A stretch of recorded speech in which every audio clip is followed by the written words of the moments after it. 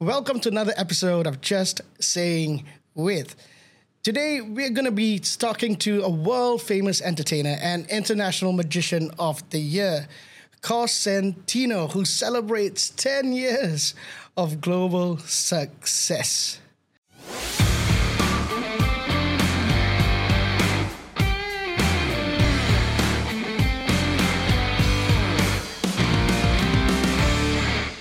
Hi, Cosentino. Thank you very much for joining us today. My pleasure. Thank you for having me. Thank you for giving me this opportunity to chat with you. Yeah, International Magician of the Year, celebrating 10 years of success. We met, I think, in 2017, the last time that you were down here in Singapore, and you're making your way back here again for a series of shows. Yes. I was going to say off the call, but I wasn't sure if I was out of line. I was going to say, I thought we'd had met before, but I wasn't sure. I wasn't sure if I should say that or not. But yes, we did. We met in 2017 when I was playing Marina Bay Sands. This was pre my TV shows in Singapore. Yep. And so that kind of all kickstarted it. But we are back with a 10-year celebration of my life in magic. I say 10 years because that's when most people got introduced to me of my style of magic 10 years ago through my television shows. But I've been performing and magic since I was 12 years old. I don't want to give my age away, but it's been a long, long time. Yeah, and this year you're bringing the show Cosentino Decennium, the greatest live magic show. Yeah. What is Decennium? 10 years? That's why Decennium? You said it perfectly. It's Latin for decade, for 10 years. Mm-hmm. So I guess it makes sense, doesn't it? It does. And, as you mentioned, as most magicians do, you typically start quite early on. There are that rare few that pick up magic later on in life. But like you said, you're 12 years old. So my question is, I remember when I was growing up, on TV, I used to see David Copperfield. He was the name. Fast forward 15, 20 years, you had David Blaine, Chris Angel that came up with TV shows. Now, as a very, very successful magician yourself, illusionist, performer, how do you think that the industry of magic, where you've had even your Penn and Tellers, how has the industry of magic evolved and changed from when you started till what you're producing today? Yeah, same thing. I grew up watching David Copperfield on TV, then later on David Blaine, Chris Angel, exactly the same. Well, the trend went from being, these grand illusions with David Copperfield, even Siegfried and Roy, into close-ups, street magic with David Blaine, and then kind of back up a little bit with the illusions and Chris Angel. And now what we've got really on TV and off TV are different pockets or different genres of magic. So you've got now all aspects of the art form are very well represented and respected. So you've got people doing stage illusions, you've got people doing close-up magic, you've got people doing mentalism, you've got people doing escapes, and there's a space for all of them, which is really, really beautiful. So it kind of used to be one or the other, and I don't necessarily see it like that anymore. There's people doing magic on social media. There's people doing magic on TV. There's people doing magic just live. So magicians have found different ways to present the art form, and all of them are great. I don't necessarily like to say to people, if you're a close-up magician, you're better, or if you're a stage, because all of them have challenges. Close-up magic has its challenge. Stage magic has a lot of challenge with the theater and the production. The escape's obviously death-defying. Whether you're doing it on socials, there's ways that can make it easier. There's ways that make it harder. So it's all relative. I think that's the biggest change. Magic is happening in different pockets, which is why my live show, I like to represent all aspects: the close-up magic, the stage illusions, the escapes, costuming, lighting, sound, production. I think that makes for a very balanced and rounded performance. So it's a good question, and I'm very conscious of trying to implement those elements. And you've almost answered my follow-up question, which was, like you mentioned, you do all of that in your show. What kind of magician do you put yourself in a silo? Is there a type of magic that you think that you specialize in? Not a silo, but what you specialize in. Or is it being a jack of all trades? Or is it being a master of all as well? Where do you see yourself at? It's a good question. I would, if I had to box it, which is interesting because as a magician, by definition, what you're doing is impossible. And therefore, you can't really box it. You can't really put it in a category. You're doing the impossible. But if I needed to, I would say primarily I'm a stage performer. But I've got to be careful because I do a lot of TV. I've just had my latest TV special air in Australia, New Zealand. It's about to air in Asia again. I make a lot of TV. I've made 10 television specials. I do a lot of TV. But primarily, I'm a stage performer. And I specialize in doing stage productions. But in those stage productions, there are grand illusions, people appearing and disappearing and levitating and teleporting.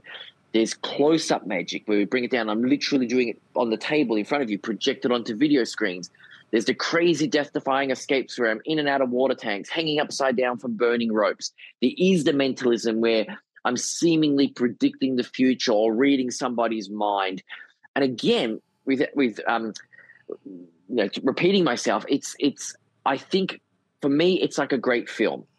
I like watching comedies. I like watching romance films. I love watching action films. But I tell you what the best films are. The best films have action, a little bit of comedy, a little bit of romance, a little bit of suspense. So if I can build all that into my show, I just think it becomes a stronger performance. And that's what I try to do. But yes, it is overall a stage production with all these different elements in it. I think that's very, very well said. And you mentioned doing tricks on camera, and I think you have one for us today. So I think this is going to be the very first time on the podcast that it's actually going to be a different kind of interactive experience. I've never done any of this before. I've seen it being done to others. So, take it away. Yeah, please. Okay. Well, a packet of playing cards to a magician are very important. The packet of playing cards aren't just the cardboard or the inks that they're that are printed on them.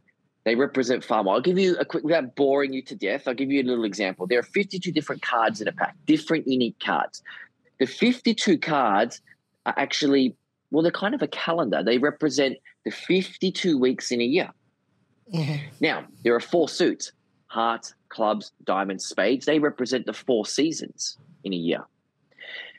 If you take an ace, which you add up as number 1, and you go all the way to a king, which would be a 13, you add them all up across the 4 suits, you actually end up with 365, which of course every day. So to a magician, when someone selects a card, whether they get a heart or a diamond, a club or a spade, a number card versus a picture card, it actually has significance to the magician. Mm-hmm. Just so your viewers understand that. Okay. With that being said, I'm going to ask you a couple of questions. We're going to narrow a few things down. Just to begin, really simple. There are black cards and there are red cards. You just have to tell me what you'd like to use. Would you like to use black cards or red cards? Black. Okay, black. So I've got black cards here. Okay, good. Now I'm going to keep this in full view the entire time so you understand I'm not cheap. Black cards. Okay. If they're black cards, there are clubs and there are spades. And it's a free choice. You can just decide whether you want to use a club or a spade. Clubs. Let's go with clubs. Are you sure? Yeah. The spade is what you use after you hit someone with a club. I like that. Okay, so clubs. But everyone needs to understand these are your choices. I mean, you could go red, you could have gone, so but we're going with club. Okay. There are number cards, so ace, 2, 3, 4, 5, all the way up to 10, and there are picture cards, which are a jack, a queen, and a king. And you just decide, you want to use numbers or pictures? Let's use numbers. Okay, so no pictures, no jacks, no queen. Okay, pictures. Okay, with the picture card, number cards, no more pictures. You have an ace all the way through to 10. So you can choose any number between 1 and 10, basically. Right, I just say the number out? Yeah, just tell me. 7. 7. Okay, so black cards, clubs, numbers, and you chose 7. That's right. And any of those could be different. Yep. And therefore that would change the outcome of what we're about to do. Okay? Okay, that's fine. The cards have been sitting here the whole time. You know that, as you've been making your deduction. I took one card and I placed it face up in the pack, kind of like a prediction. And this was before we came on the call. I know we have met, which makes this slightly interesting, but we haven't set it up. But listen, you said 7 of clubs. As I go through the pack, notice a couple of things. The cards are face down and they're all black cards. That's important. Right. But I'll do it like this so you can see. And have a look. One card is face up. Out of the entire, I'm going to go through the entire pack. Out of the entire pack. What's really, really crazy is that I said I made a prediction before we started. Do you remember that? Mm-hmm. Yep. The 7 of clubs is the only, and I made attention to this. I said all the cards were face down and they were all blue. The 7 of clubs is the only card with a red back. Oh. Now, do you know what's even crazier? You really had no choice but to choose the 7 of clubs. And do you know why? Because I made sure the 7 of clubs was the only card in the pack that's even printed. No other card even exists.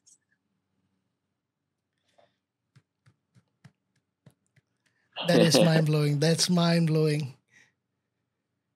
There you go. Now, when we get off the call, imagine if you'd chosen spades. Yeah. Or pitches. It's interesting, isn't it? Mm-hmm. Mm-hmm. There's no way I can explain that.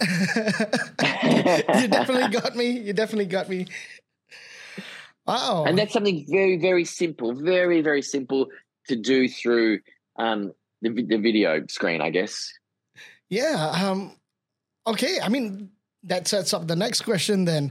If you could describe in 3 words, what can fans expect from Decennium?